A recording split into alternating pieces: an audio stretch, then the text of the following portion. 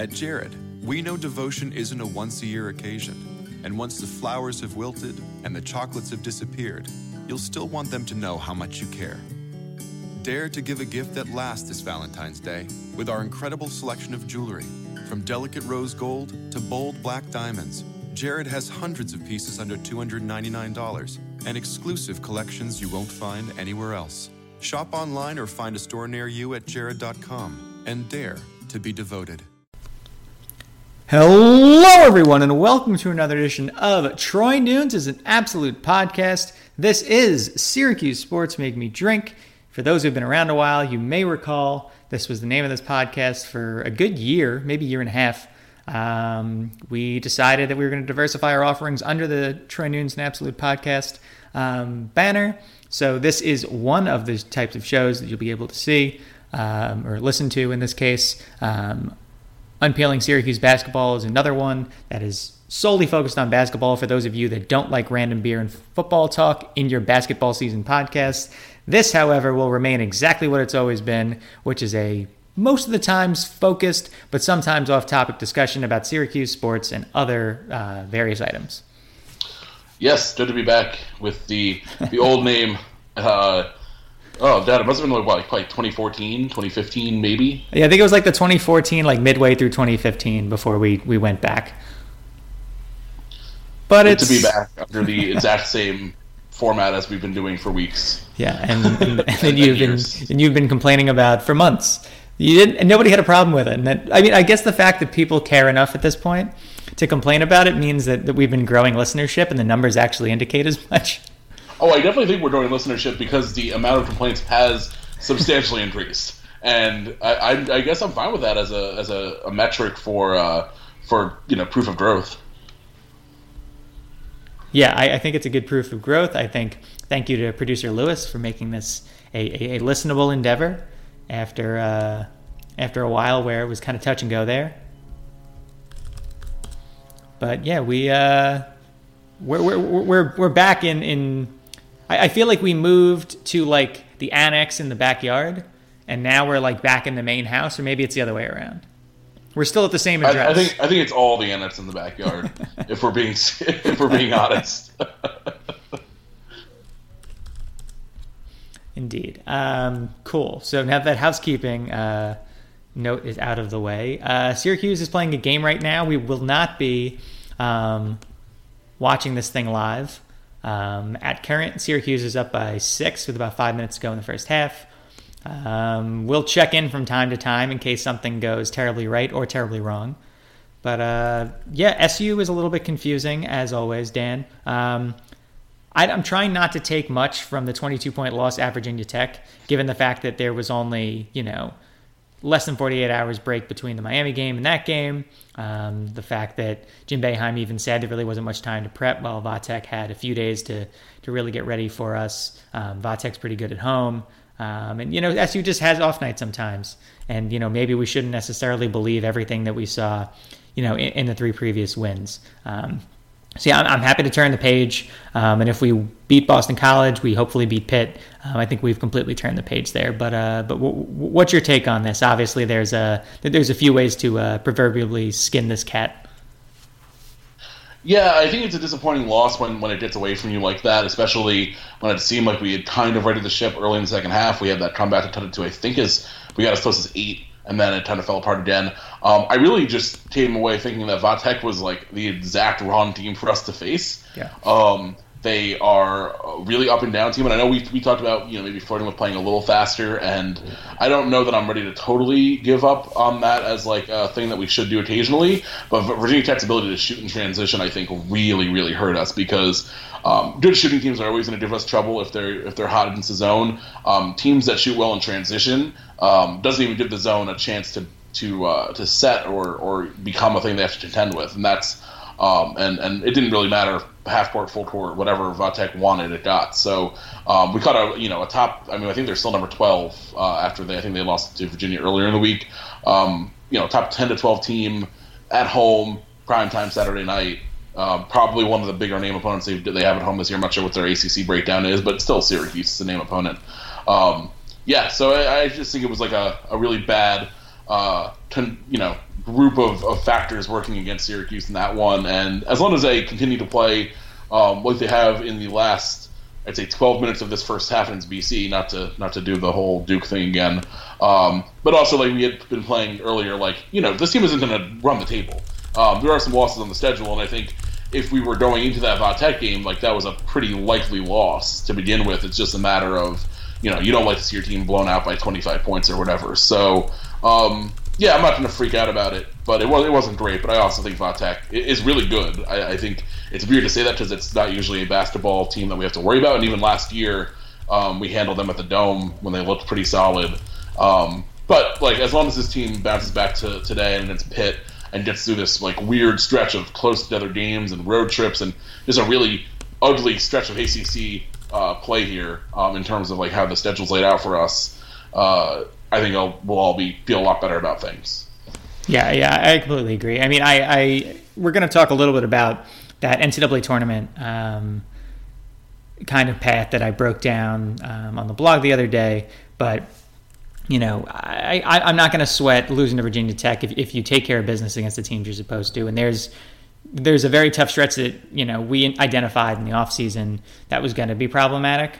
And it's one that could really define, whether or not we make the NCAA tournament this season. I'm talking about the February 13th through February 26th stretch where in a matter of 14 days, we face NC State on the road, Louisville, Duke, and North Carolina on the road. Thought maybe Louisville would end up being a little bit of a respite. Ended up, no, it was not in any way, shape, or form. Louisville's actually been really, really good this year, and not necessarily the bubble-bound team that they were last season. So that's 4 straight top 25 games. It shows like why some people are pretty high on Syracuse in the numbers, just because a lot of the really high computer metrics that we're going to accumulate are pretty much reserved for that stretch. And if we can even get, I think, 2 wins out of 4 gets us in. I think 1 win out of 4 might too, as long as we take care of business in the other contests. Yeah, I think the Duke win still carries a lot of weight for us, especially being on the road. That being said, you can't just like lose out all these big games. But if Syracuse takes, does what it needs to do against BC and Pitt, and does what it needs to do against the second BC game, the Wake game, the Clemson game down the stretch, you pick off like 2 or 3 of these other games, and I think we're in pretty decent position. And that's easier said than done. But like we know the Syracuse team can play up with teams, like so it's not like we're going to be these massive underdogs in all of these games against ranked opponents, and it's just a matter of not falling behind like crazy, even like we did early tonight, and not getting run out of the gym by a hot shooting team. You just need to bear down and hang with people early and withstand the runs. Because that's just going to be the whole thing with the ACC. We see it every year. It ends up maybe not being this good top to bottom, but you're always going to have a stretch that's pretty tough, especially when you have like Louisville surprising. I think NC State's probably a little better than people thought. It really all came together to make, and then you even just have that Wake game in there, and then you have UVA obviously. So it's just really, really difficult. But I think every ACC team is going to have at least something somewhat resembling that run that we have coming up. Right. Yeah, and for some teams, we are one of those teams that they really kind of look at and go like, oh shit. Like, I'm not sure, like, we're going to be able to survive this thing. Like a random trip to the Terrier Dome on short rest, like, that's not easy for anybody. No. And, yeah, so I think that, being realistic, like, we serve that role for other people, too. I think, like, right now, looking at how the schedule shapes up, and this is kind of diving into that piece that I wrote the other day, right now we're 5-2. As of this beginning of this recording, we could be 6-2 at the end of it. A realistic path to the tournament, includes wins here at Pitt, FSU, BC, maybe Louisville, at Wake, and at Clemson. That only really includes like one major upset. FSU is kind of at parity with us at this point. Right now we're 2-2 in quadrant 1 games, according to the net rating.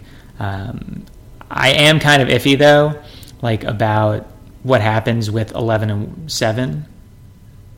I just think that like if we only win 6, like I just spelled out 7 wins there.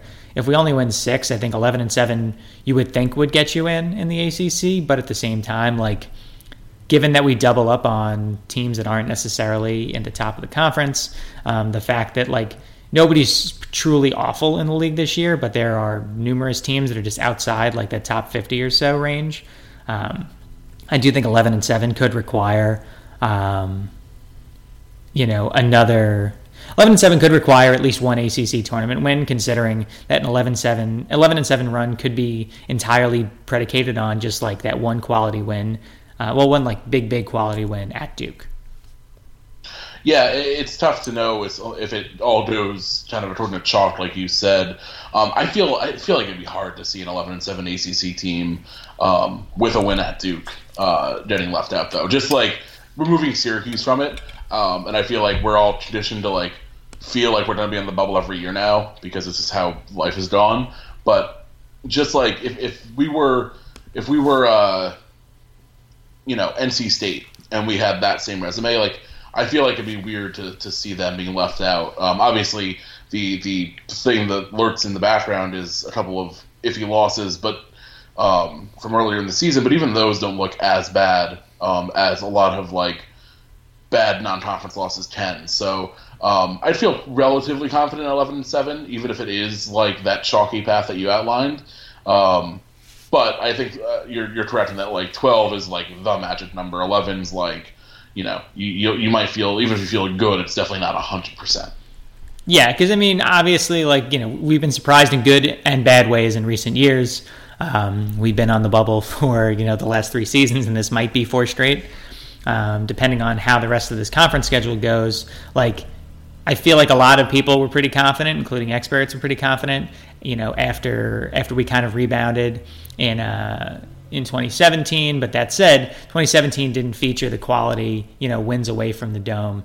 This year we don't have the neutral site wins, but we do have, road wins against Notre Dame already, who's not like a great win, but a good enough win. And then obviously the road wins against Duke and Ohio State. It'll be interesting to see 2 things this year. How does the tournament committee view our time playing without Frank Howard, and B, how does the committee view Duke playing without arguably 2 of its 3 best players for most of that game? Like I think that those are worthwhile conversations, and I think that could be something that might downgrade an 11-7 Syracuse team in the ACC if their only big win truly is against Duke.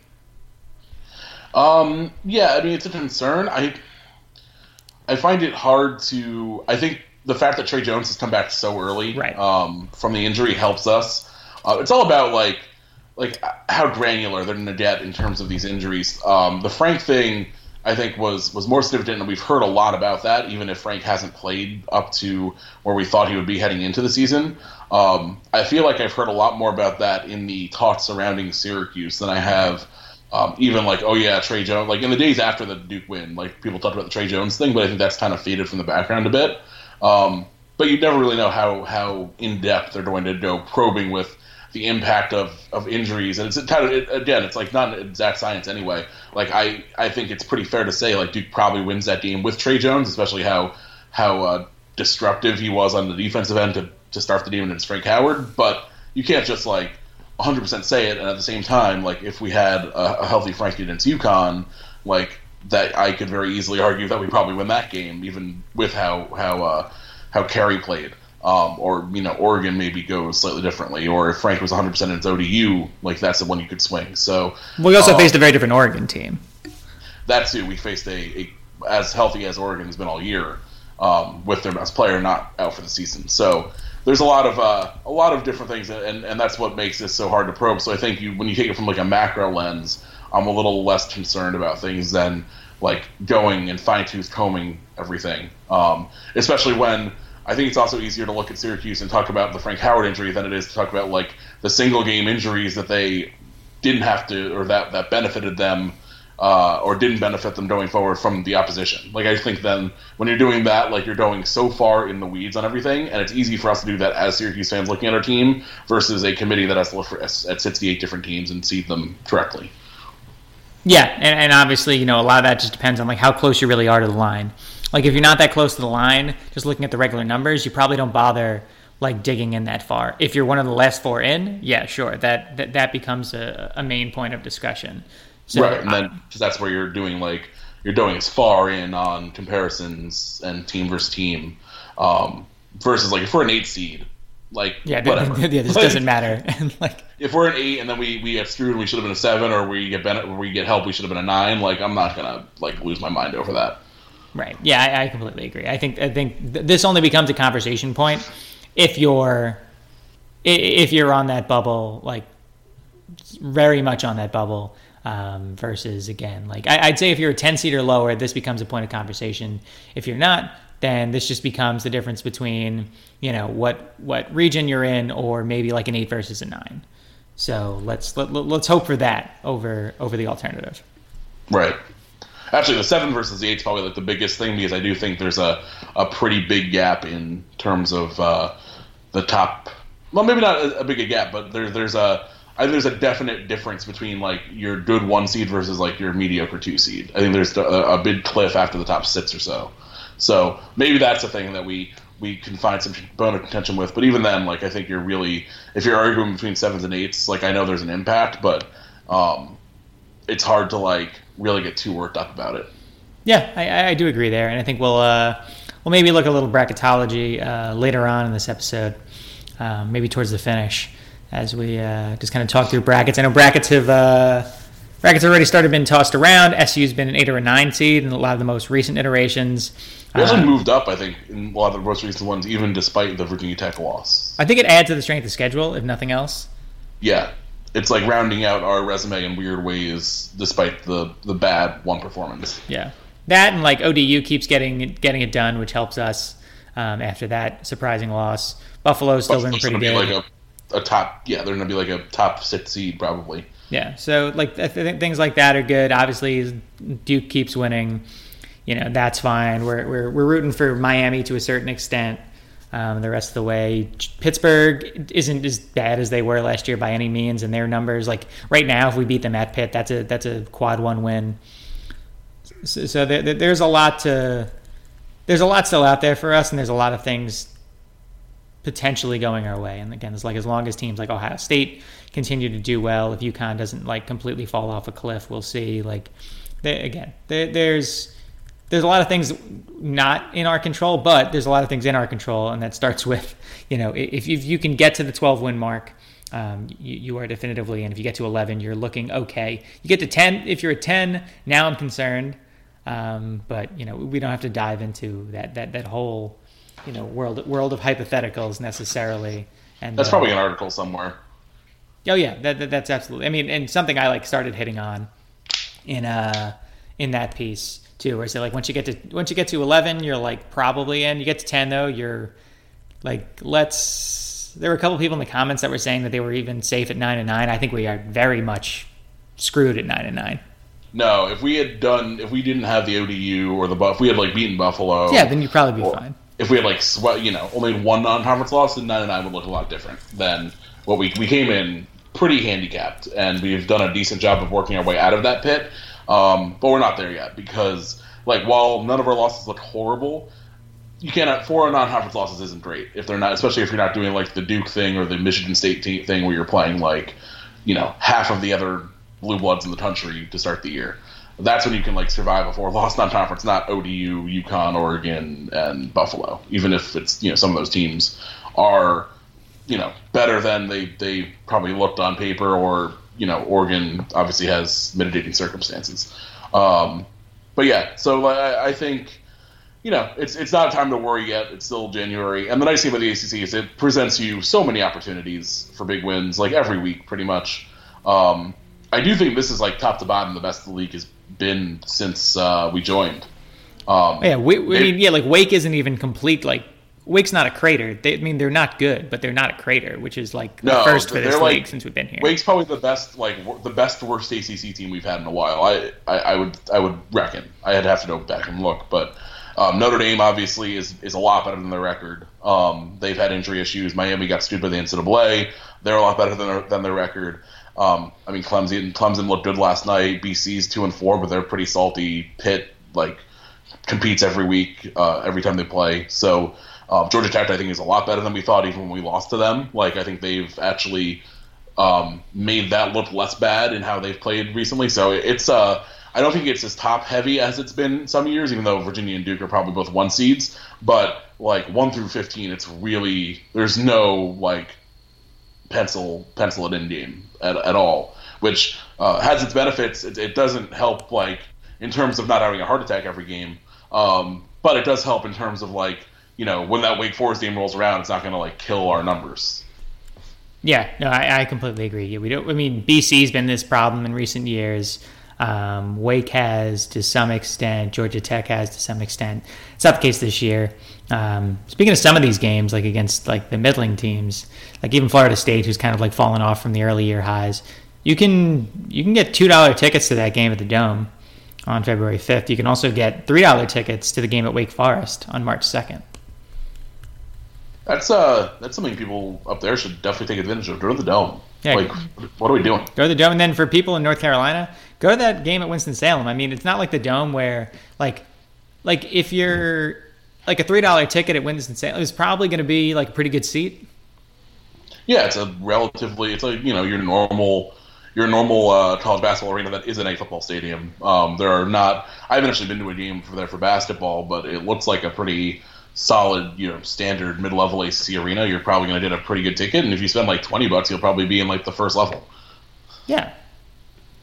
We're not at halftime for us yet, but some halftime notes. Syracuse is up 42-35. They're shooting 50% from 3, 63% from the field. Knock on wood, they can keep something like that going. They are out rebounding 11-9. There's not a whole lot of misses in the game is because they're also shooting well. Like they're shooting well, and they're also getting free throw opportunities. Yeah, and they came out hot. They were up 10-2 to start. Syracuse surged back. Now has a 7-point lead. So it's been pretty much all SU since the first 5 minutes of the game. But BC continues to hit some shots. I will say something that we can talk about in terms of more than just this one game that people already know the result of. Buddy Boeheim is legit. He looks 8 really points good. at half. 2 threes. He hit back to back.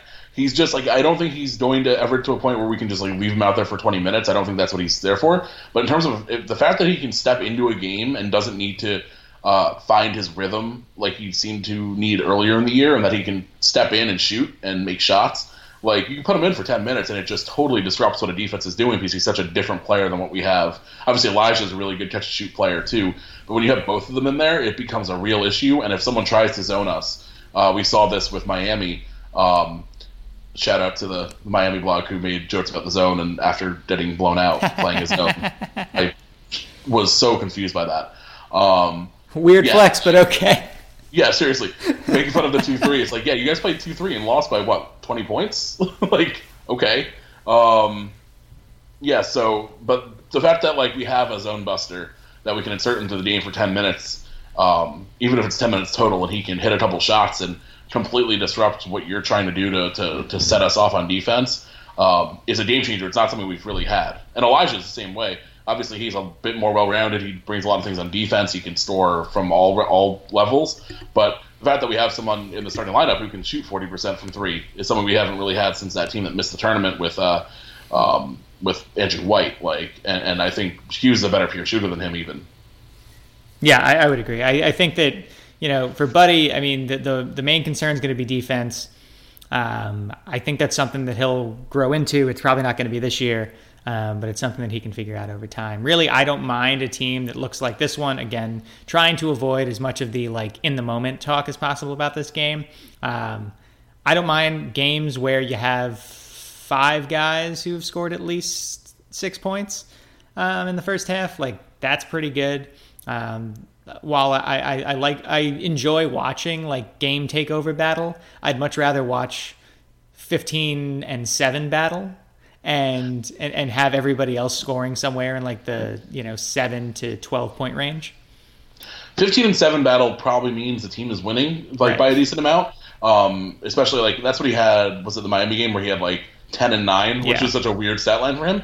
But he just didn't need it. And we know we can have 30-point battles there. We know he can take over a game. He knows how to be the ball dominant player when he needs to be, and he can identify when the team needs him to do that.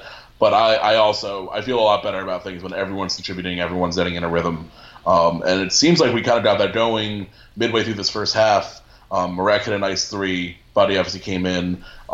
Frank he looked really sloppy to start. He had a couple of bad turnovers, but now he is 4 for 6 from the field. He hit a 3 early, and then Tyus leading the way with 10, but not like a 4 for 7, not really forcing things yet. So O'Shea perfect from the floor. Hasn't really scored. He was like the first out of it going. So hopefully we get more of a efficient O'Shea showing today, because he continues to kind of be the guy that, I know he was better in this Virginia Tech than everyone else pretty much, but often he is kind of the guy who sets the tone for what the game will be for Syracuse. Yeah, I would definitely agree with that. I think, looking at this team right now, I'm just excited. We've said this for weeks now. I feel like I'm excited for their ceiling, because I feel like their ceiling is much higher than last year's. I feel like it's higher than the 2017 teams. I don't think it's higher than the 2016 teams, but nonetheless, I think that you identified a couple big traits here of, things to look out for in a good win. I think that really the only thing that you look for in like what's a bad loss look like, it's when SU just starts chucking. Like, I think the Virginia Tech game was a key example of that, where what happens when this team, like what happens to this team tries to keep up with a team just jacking up threes. And like what the difference between the Virginia Tech game and the Duke game perhaps was that while SU was hitting threes against Duke, and they were putting up quite a few against Virginia Tech too, they also drove the lane quite a bit. And that's just something that they refused to do right from the get-go against the Hokies, and it showed very quickly in what ended up being like a pretty thorough collapse in the first half. Yeah, sorry, I just totally lost my train of thought. No, I agree though. I think you saw things that could go well in that game, and I think Virginia Tech just was so red hot that there was not much you could do with how they shot the ball. Like, ultimately, if a team is going to go and just barrage you with threes the way they did, and a lot of them were open, but there were some that they just were. I mean, Robinson was hitting from wherever he wanted and had an all-time game for them. At the end of the day, when someone's going to have a superstar performance like that, there's only so much you can do. Agreed. Before we hit halftime, just a couple notes on some other halftimes that we're seeing here. We said Wake wasn't that bad. Wake's down 23 to Louisville at halftime, and Villanova's getting tested by DePaul. And I would very much love to see the Wildcats go down to the Blue Demons. Yeah, Villanova just hasn't been great this year. I don't expect a lot from them. They're getting the benefit of the doubt, though. They're 14th again. I saw that, which is weird. Like, it feels like they were totally down and out, and they've kind of just risen back by default. Yeah, just out of boredom, because there's only 10 good teams this year. Yeah, pretty much. Which, whatever. That might be Syracuse's music. Yeah, put us in. You know we're a good time. Yeah, we're a good time. We'll piss you off for at least 2 or 3 games. It's fine. I don't know if we want to talk about bracketology, but I'm going to bring it up for a minute. I love what Lenardi did with his most recent one. Oh, yeah, putting us up against Washington. And then Michigan State is the 1 seed. Come on. Well, at this point, he doesn't even give a shit. He honestly just, he puts in, interesting matchups, but, that are, conceivable. And just says, let's just see what happens here. Yeah, I mean, it's super funny. Actually, and I would take that, especially Michigan State, I think, officially lost. I don't think I know. Officially lost Langford for the year. So I know he's been out for a while now, but he is out for the year with a stress fracture in his foot or something. A stress-related injury in his foot, and he's been out for a couple weeks now. So that's, their third leading scorer for the season, done for the year. So I do think Michigan State would be not the worst job you could get as a number 1 seed if you're an 8 or a 9. I feel like for me, watching Syracuse basketball is a stress-related injury. Yes, just like at all times. Please, that is the new header subtitle for the podcast. Yeah, please come back. 2009 to 2013 Syracuse. College days, they were better times. those days were a blast. I mean, well, for me, the first 2 years sucked, but the rest of it was great. And yeah, until like 2013, it was pretty awesome. So yeah, let's go back to that because I had a lot more fun. I mean, I've had a lot of fun crashing Final Fours and Sweet 16s and stuff, but I definitely want to go back to like just not having to worry about bubble nonsense and just kind of moving on to like, oh, so who are we facing in the NCAA tournament? Not like, are we even going to get there? Yeah, having to worry about, like, as a top 3 seed, like, oh, what's the matchup that we have to worry about from these pesky Montana Grizzlies. Right. Versus having to worry about playing Hop in the first round, which would be like a million Spider-Man memes. Yeah. B. Also, if we lost, I would just shut the site down for a day. Because I wouldn't want to be anywhere near the comments section. I would log off Twitter. I wouldn't want to be anywhere near the takes. We'd have to pull an Ashley Feinberg and tell Jack Dorsey to delete Twitter. Ashley Feinberg's fun bag replacement this week was great. Yes. We don't get into politics here as a rule. Weirdly informative too. Weirdly informative as well, but heavily entertaining. Yeah, I also feel like, as a programming side note, that we're starting to, because of the like sort of paywall that Syracuse.com's going with, we're starting to get like we're starting to catch some strays. Yeah, it's. I don't want to. I fully support the guys over at Syracuse.com. They do amazing work. They're great. A lot of people subscribe. It is expensive. It's kind of pricey. I get it. I get it though. I get it, and I subscribe to the Times and the Post. So, like, I would love to subscribe to Syracuse.com. I can't really justify the, like, $20 a month personally as someone who does not live in Syracuse. I would love for them to do, like, a $5 sports only. A month sports only. They could put me down right now. But yeah, and I hope that's not to discourage anyone from subscribing, especially if you're in Syracuse. Like I think they do. I mean, so as someone who reads a lot of local sports coverage for work, I think Syracuse.com is like up there with any of the other like major college like coverage teams. I think they cover better than like a bunch of like bigger college teams, to be honest. Like, and this isn't like to go like navel gazing on media, but like, I mean, the work that Stephen Bailey does with recruiting, the fact that Mike Waters won the like New York Sports Writer Award this past year, and like Mike and Donna do such a bang up job. Chris Carlson covers everything from like a high level that like really doesn't get enough credit for what it is. Obviously, you know, the work that Nate does on the ground with the football team too, like goes underappreciated, like beyond the walls of like Syracuse fandom. And then, you know, like what Brent does, you know, really engaging with everyone digitally is the tire. And I'm missing people in there too, but I feel like, you know, the group that covers football and basketball in particular, like just, you know, does a lot of thankless work that I would like to thank. We only brought all this up because what it's done is for the paywall. Again, please do a sports only paywall. I will gladly be on board there. I already pay for a few different things, so I'm happy to pay for that too. But it's causing the usual dregs of the Syracuse.com comments, which are very, very different than Syracuse.com content, end up in our comments somehow because we're free. So that's led to some interesting interactions. We will take the clicks. We'll take the clicks. But the conversations are getting a little out of hand sometimes. Yes. I've definitely not, I don't wade into the comments as often as you do. I basically check to see, like, you know, conversations I'm interested in, but I have noticed that there are definitely new faces, which is welcome and also not always the best. Yeah, I like new voices. I don't love the just like trolly, Boeheim should have retired so Hop could take over. Oh my God, we missed out on the 3-star setter. Guess Syracuse basketball is screwed. Like that, you know, that sort of stuff.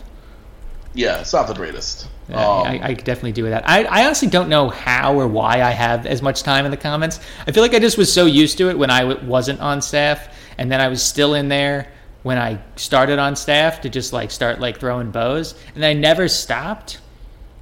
I really should have transitioned out of this behavior by this point. I've been working for this goddamn site for like 8 years. And yeah, I'm still in the trenches for some reason. Sometimes, I mean, it's kind of Stockholm syndrome, I think, at this point. No, it is. I like endorse like a come at me bro style of commenting like early on, and then just like never stopped. Even like when my name was on the door, like I just like never like thought like I don't have to do this anymore. Yes, you are our resident Stan Marsh. That's fine. Oh, Stan. Anyway, so drinking, since that's the theme of this podcast once again. Oh right, I should sign in Untapped. Yeah, I've had the tab open for half an hour. I'm gonna need you to carry us on this one because all I did was drink the rest of that variety pack from Firestone. So Easy Jack. I had some new stuff. Yes, you can go first then. Not a ton, but I did have some. I had a Daddy Warbucks from Barrier, which is a very drinkable, very flavorful double IPA from them. Barrier over in Queens. Actually, no, they're in Oceanside. They're in Long Island. I mixed them up with the litany of LIC breweries.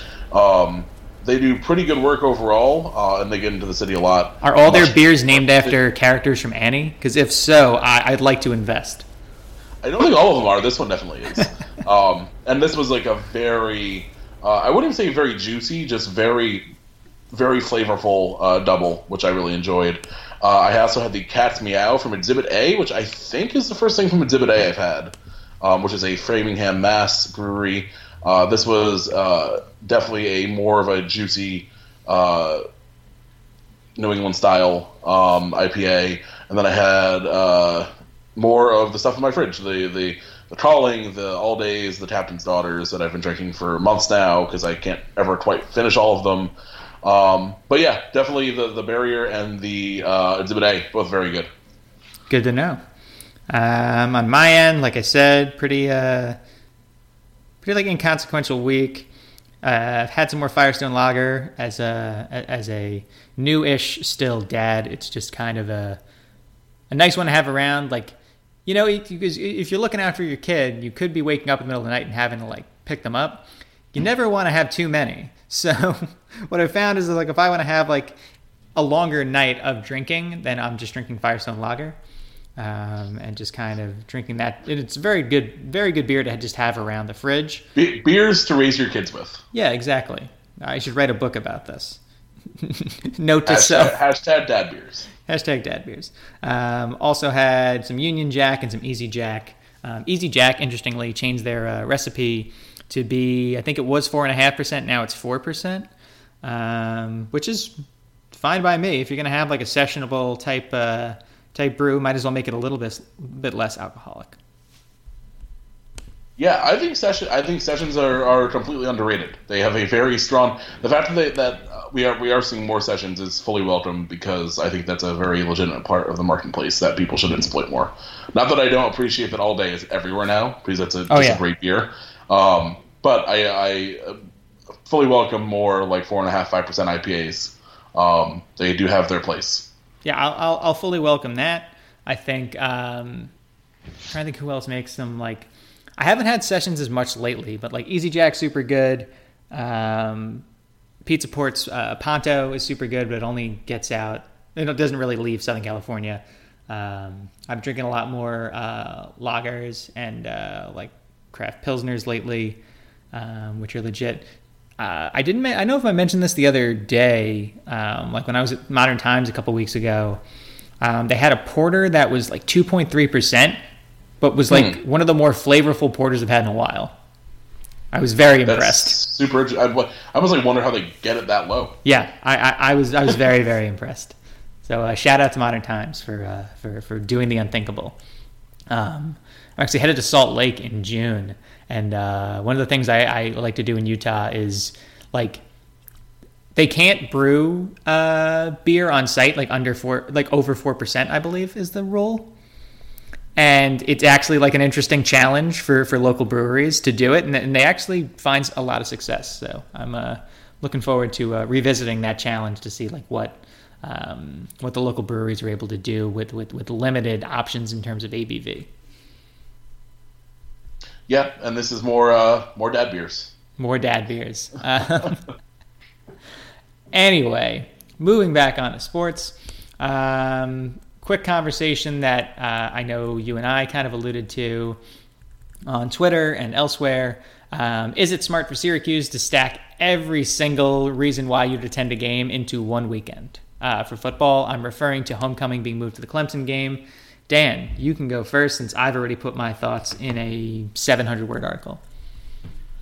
I kind of both minds with it. I think the fact that we haven't sold out a game in so long, and it's shaping up to like where we can get Clemson there, I think.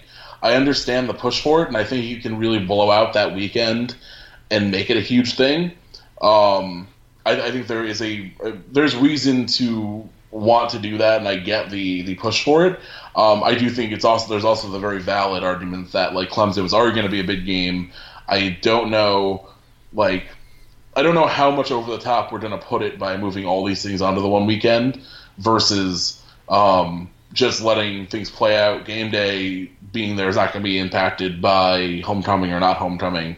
I actually can't remember game day ever being there for a homecoming game or anywhere for a homecoming game, which is interesting. So maybe they would think that was cool, but like I think they would just. I don't think they're going to pick it because of that. They're going to pick it because of Wild Hack, mostly. Wild Hack and the fact that it's just like there aren't that many great games that weekend, and because I think there's a very good chance that they go to Texas the week before and not Clemson. So, I think I don't hate it. I understand the arguments on both sides here. Not to like be boring and not come out with like a take. It's just like I think it would be cool to be in the Dome for a sold out game. I also think that this might push more season ticket sales because I think my plan, not to spoil it for myself, but like I think it's kind of dumb to buy a single game ticket for Clemson for probably like half to 2/3 of what a season ticket will cost when you can just like hopefully flip the rest if you can't make them or find people to go. So I do think that there is an argument there that like by making Clemson such a hard ticket, with that being the game that everyone's going to want to go to, you might end up pushing more season ticket sales, and maybe, you know, if people have a good experience at Clemson, it drives more people in the seats for the rest of the games anyway. Versus like if you have your normal like 45,000 people, you know, the game's kind of tight, then it like still kind of feels like a game we've had recently. That being said, I think, you know, you are losing out on a couple thousand for Holy Cross, but I don't know. I struggle to get super worked up about how many people are showing up to our FCS game. But you could have also done it for like a Pitt or for one of these other. I don't know. Do we have Pitt at home? I thought we did. We have Pitt at home. It's a Friday. And I think it's Parents' Weekend already. Do that one. Okay, so you couldn't do that one, but you could have done it for another game. But really, like, because we open up twice on the road, and because the only other non-conference, like, there aren't that many super like easily winnable games. I mean, I guess you could have done Wake maybe. Well, that's at the last game. Yeah, and so like really the homecoming like options were kind of limited as is. Right. So I get it. It's not like my favorite thing they've ever done, but I don't hate it as much as some people seem to, or think it's like the dumbest thing ever. I think there is something to say to like, let's make a really big event around Syracuse football and like kind of like a celebration of like how last season went, and hopefully a 2-0 start to next season. And also showing like, all right, we're back. Like, we're going to be a thing that people are coming out for. Let's like open it up with this giant event with number one Clemson in town. Yeah, I mean, I buy that. Like, I definitely understand the thinking there. I think my main pushback is just like usually, and I said this in the article, usually like the home opener, the ACC opener, the homecoming game, and a potential game day spot are 4 different big events that you'd be able to get people to. And instead, they're all one weekend. And I guess I just worry that, like, if we somehow we could very well get blown out at against Clemson, that hurts attendance for the rest of the year. Even if, you know, we end up doing, you know, 8-9 wins again this coming year. Like I think that's the one big concern for me, is like it takes the wind out of our sails early, and then there's nothing else to really get people on campus for, and you pretty much boil the entire season down to a single game. Because realistically, like again, as much as I endorse endorsing scheduling wins, like Western Michigan and Holy Cross aren't getting people in the door. That's fine. But then like the conference schedule in odd years also kind of like, despite the fact that it includes several familiar opponents, it doesn't get people in the door other than the Clemson game.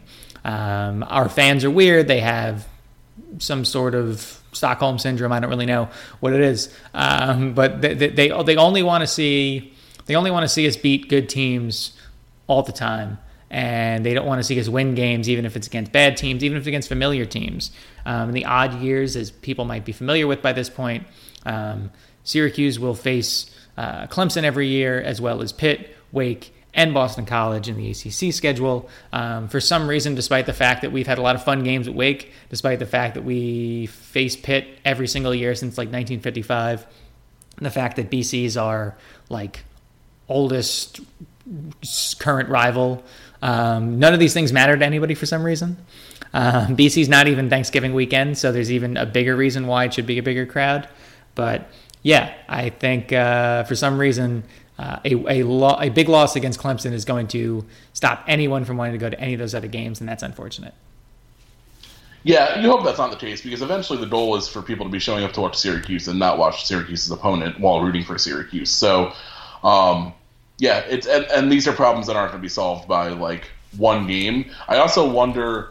I would love to see the numbers, and I know it's not obvious. There's no obvious way to do it because schedules change and games aren't even in the same place every year. I would love to see like if someone could crunch numbers to like show how much of a bump annually the homecoming game is, how much of a bump season opener, and honestly, recently season opener has not been a bump at all because it's up against so many things. Hence the start the home season later push. ACC opener, I don't honestly think matters that much. But I would love to see like the numbers in terms of how much these things matter. Parents Week is another one on a year-over-year basis, and how much we are losing from these other games. Like, is it like a couple thousand? Is it like actually like maybe a couple hundred in some spots? Does it, what kind of impact does it have playing this kind of opponent versus that kind of opponent?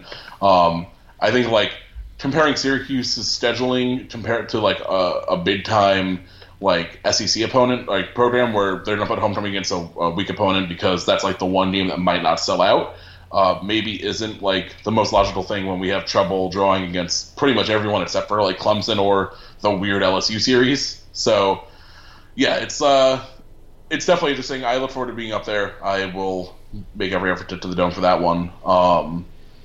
But it is going to be interesting having all these things on top of each other. And it probably could have been done a little more gracefully since I know it wasn't like officially scheduled before that, but we all kind of knew when homecoming was going to be, and they pretty clearly changed it. Yeah, pretty clearly changed it, and pretty clearly changed it like literally like 2 weeks after the schedule was announced.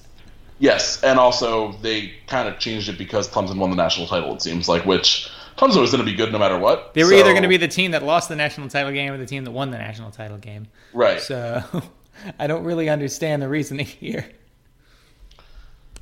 Either way, it was done in a very Syracuse fashion, and for that, we probably could have guessed this might be a thing. Agreed. Got about 10 minutes or so left here, so with the rest of that, a little bracketology action. I think we're going to use the SB Nation bracketology. So not getting that vaunted Washington matchup. But, Dan, I'll give you a sec to pull it up since I gave you no warning about this. I already had it. Boom. Look at that. We're giving love to our fellow SB Nation writers. So, quick... this is actually better because I feel like it's much easier to see everything on the same screen. So looking first at the East region, which winds up in Washington, D.C. Duke is the 1 seed there. Kentucky's the 2. Marquette is the 3. And the 4 is Purdue. Dan, who's your Elite 8? Out of the East only? Yeah. Well, yeah, like who's your Elite 8 matchup out of the East here? I'm going to go... I'm going to be boring. I'm just doing Duke Kentucky. I just think Kentucky's been playing super, super well. Defensively, I think they're a real pain. They've improved a lot. I'm not buying Marquette quite yet. I haven't seen enough of them. Oklahoma, I think, is kind of a week 6. Give me Wofford over Villanova. Ooh, I kind of like that. I kind of like Wofford over Villanova. Wofford's been very, very. I mean, the 10 seed, the 12 seed might be low for them. Yeah, I could see them playing themselves up based on whatever happens on championship week. Yeah, and then Duke, I think, is just a lot better than all the other teams in the top part of this bracket. I know Purdue has some guys, and Villanova obviously has a pedigree. If they make it past those salty terriers, but no, I like Duke Kentucky. I feel pretty good about that. Agreed. Yeah, I'll entertain Duke Kentucky here. I think Duke takes it in that regional final. I assume you agree. I tend to. Kentucky's been really impressive, honestly, and I don't know who they put on Zion.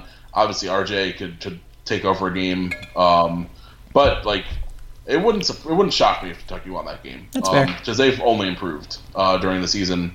And I'm not totally sold on Duke winning a title this year. I think Duke's very good. I think there's been a dearth of other really good teams in college basketball this year, but I don't think this is a great Duke team relative to like history. I think we beat them, and we're not great. But I think that like our game and a couple other games they've had have exposed some issues for them. So I would say I wouldn't rule it out, and I'd probably take Duke in an edge in Kentucky right now. But I don't think I'll be picking Duke, at least at this point. Like if things ended today, I don't think I would be picking Duke to win at all. No, I don't think I would either. I think that this bracket sucks. I think that the only team that even challenges them in this entire region is Kentucky. Just because I don't buy Purdue, I think Villanova could easily lose to Wofford. And yeah, I don't buy really anybody else. So I think it just comes down to them or Kentucky. I'm going to buy into them for now. Yeah, that's where I'm fine with that. I think that's kind of close to a toss-up. And I know they played earlier this year. Kentucky is a much, much better team than they were in November, whenever that game was. I completely agree. On to the West region, which is considered the 4 here. It ends in Anaheim, so I'm secretly hoping that Syracuse ends up out here. The last time I think we were in the West region was 2013. I believe so, yeah. We played Montana in like San Jose, I think, or something weird. Yeah, that worked out well. So looking at the bracket here, just for the listeners at home, got Tennessee as the 1, Gonzaga as the 2, Maryland is the 3, Louisville is the 4. I'll go first this time, and then we can kind of level set from there. I think there is a lot of chance for upset here. To be honest, give me NC State over Tennessee. I'll take Louisville getting themselves to the Elite 8 on that side. Although Hofstra is kind of pesky and could be a sleeper pick. They got a very winnable game at Iowa State there. On the other end of things, give me... I'm seeing a Zags Buffalo game. I'll take the Zags over Louisville though, getting out of this for the to get to the Final Four. This is a really tough. This might be the toughest region. This is fun as hell though. Like every single matchup is fun as hell.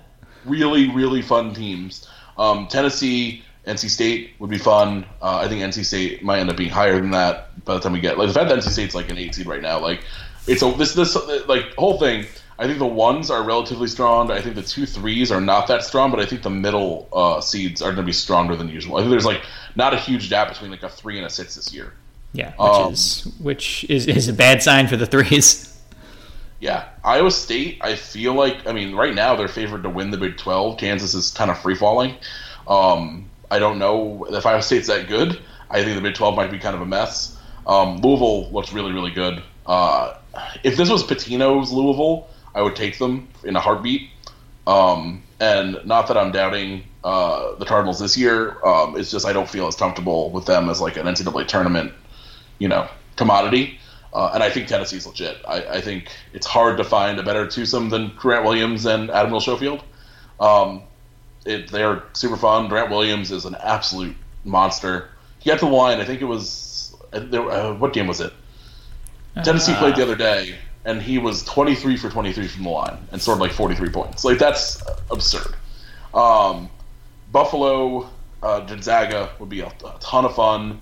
I like the Zags in that hypothetical. I think I'm going with a boring Tennessee Gonzaga, but I'm letting everyone know that I'm well aware that like Iowa State, Louisville, Buffalo, Maryland could all be, even Cincinnati could throw some rocks somewhere, could all be very involved in this. That being said, I will take Tennessee, but I'm not trying to be boring. I just really like this Tennessee team. Fair enough. I like this Tennessee team. I just think that this bracket's way too dangerous. There's just too many teams on there. So, like, I honestly think that anyone except for Radford and the 2-16 seeds like could challenge Tennessee and like mess with them a little bit. It's an absolute minefield. Yeah, absolutely. That's going to be if this was to play out this way, this would be the region that everyone looks at their bracket after the first weekend and it's just like I don't know. Like I don't know what we were ever supposed to do here.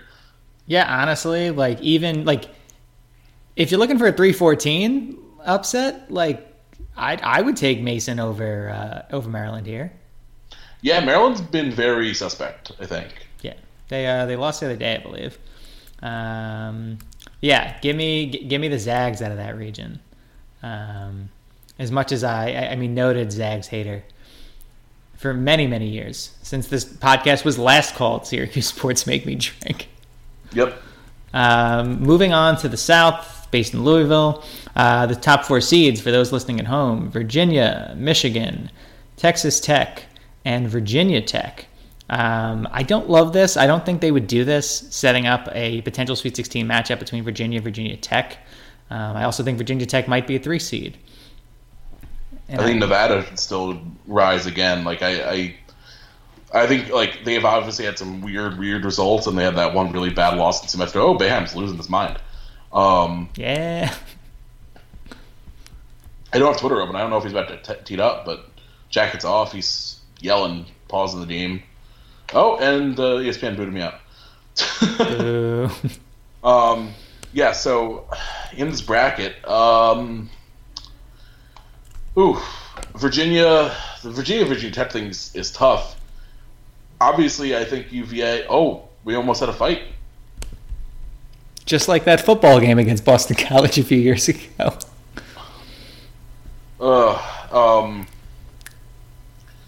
Yeah, UVA Vatech is tough. Like, I really would hate for them to play in the Sweet 16. I hate these like familiar matchups this early in the tournament. Yeah. Drives me nuts. I think I'm probably a little bullish on Vatech just based on having just watched that game on Saturday where they looked like I don't know who they wouldn't have beaten that day the way they shot. Right. But UVA beat them earlier in the week. UVA kind of has their number as of late. And like I just can't see UVA flaming out early again. Like I know last year happened. I'm trying not to hold that against them forever. I'm going to. And also, like, yeah, the 16 seed is super embarrassing, and they deserve to get mocked for it. I know people have acted like UVA's been flaming out early every year, and it's more like they flamed out like the Sweet 16 Elite 8, like just to the same teams. Repeatedly. Yes, Michigan State is nowhere to be found in this region. Michigan is, but I was way in on the Wolverines like maybe 3 weeks ago. They just haven't looked great. Nevada's talented, but I think they're too inconsistent. Texas Tech I enjoy. I think I'm going to go UVA Texas Tech, and I think that game is going to be like in the 40s. Yeah. I'll go Virginia, and I know I've gone all 3 ones, but I'm going UVA Texas Tech in this one. But Michigan could easily make noise there. Nevada is really dangerous 6. Vatech obviously could beat anyone. I don't love the rest of this bracket though. Although St. John's honestly is kind of a sneaky 9. Ole Miss I'm not buying though. Yeah, I have to agree there. To expedite things, I do hear my child crying in the background. Give me. I I think I'll take Virginia, though Virginia Tech could very well challenge them. I think I'll take Virginia over Texas Tech as well. There's some upset potential here, but I think this could be a very chalky region. So that's 2 ACC teams for me already. Then the last region, the Midwest, where Chris has placed Syracuse. Chris being Chris DeBertian, for those who don't know, closet Syracuse fan, and not really closet. No, I know.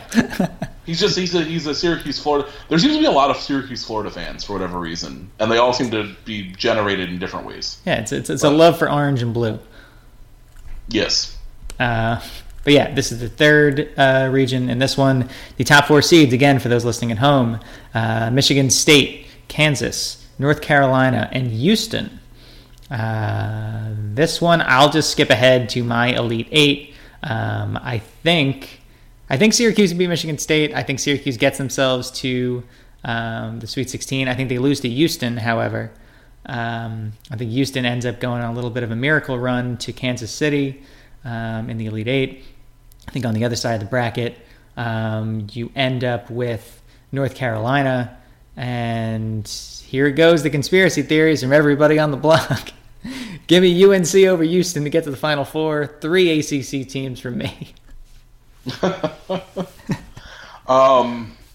Yeah, Kansas is a 2. Not going to happen with how they look right now. No. I think Washington beats Iowa. Iowa's been struggling. Washington, Kansas shoots the ball well from 3, but I don't think they're consistent enough. I don't know if Washington would beat them, but Washington would give them, I think, a real headache. I also like UNC from the bottom there, just kind of by default. I'm not in love with LSU. I don't think Loyola Chicago is going to do the thing again, unfortunately. They just haven't looked great this year. Kansas, I'm just way out on. Yeah, I'm kind of looking at either Houston or Wisconsin. I don't love Wisconsin this year, but I feel like they're kind of flying just enough under the radar where you can't totally, and they're good enough in the tournament generally, or recent history. Houston was awesome to start the year. They were one of the last undefeated teams. Michigan State, I think, are going to come back to the pack a bit here. I just don't think they have enough star power, to be honest. I think they probably would beat Syracuse this season. I just can't imagine us doing that twice to them, as much as I would welcome it. That's fair. So yeah, Stu, I'm just gonna be a homer this week. I'm doing Syracuse UNC. I think UNC will beat us, but I'll go Syracuse UNC in the Elite 8. Fair enough. And then the Final Four. So for me, that gives us a matchup between North Carolina and Virginia. I'll go Virginia there. Same. And then on the other side, we've got Duke against Gonzaga. I'll actually take the Zags. Actually, no, sorry. I didn't pick Virginia, did I? What did you do? I thought I did pick Virginia, even against my better judgment. I'm gonna pick 2 teams that I hate. I'll actually pick the Zags to win the whole thing over Virginia. All right, I'm actually going to switch from earlier. I'm going to go Kentucky over Duke. All right.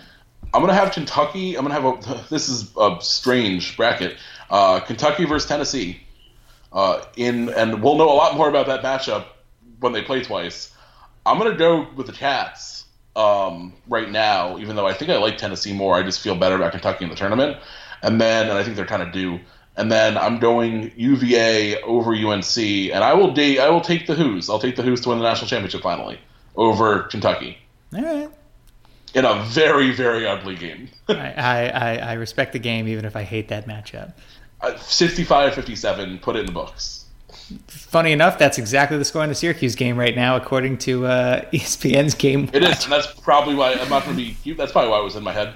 Although the Syracuse game has 8 minutes left, that would be the final score of the Kentucky UVA game. At best, I'm thinking more like 57-48. Oh God, those 2 teams, and neither one's a bad offensive team, but they're both very good defensive teams, and yeah, they would have trouble. That's fair. Cool. Well, I think that wraps us up. We went over an hour once again because once we started going off topic, that's what happens. We didn't do play-by-play because we're not doing that for BC. Sorry. Absolutely not. Anyway, Dan, anything else this week? Yeah, Tyus might go for like 40 points if we let him go long enough tonight. Let's do this, Tyus battle. Anyway, that was Dan. I'm John. Thank you, everyone, for listening to Troy Nunes and Absolute Podcasts. Syracuse sports make me drink. We'll figure out a more clean and easy way to say that. Again, for those who weren't listening or didn't care at the top, this is going to sound a lot like the NBA's Ringer show. The Ringers. Lewis, fix this. The Ringers NBA show, where there are numerous shows within the NBA show. It's going to be on the same feed. To make it easy. Yeah. On the same feed to make it easy. We'll have more shows as we go. I promise. Anyway, that was Dan. I'm for John. Thank you everybody for listening. You can rate, review, subscribe on iTunes, on Blog Talk, wherever else you listen to podcasts. And go Orange. Go Orange.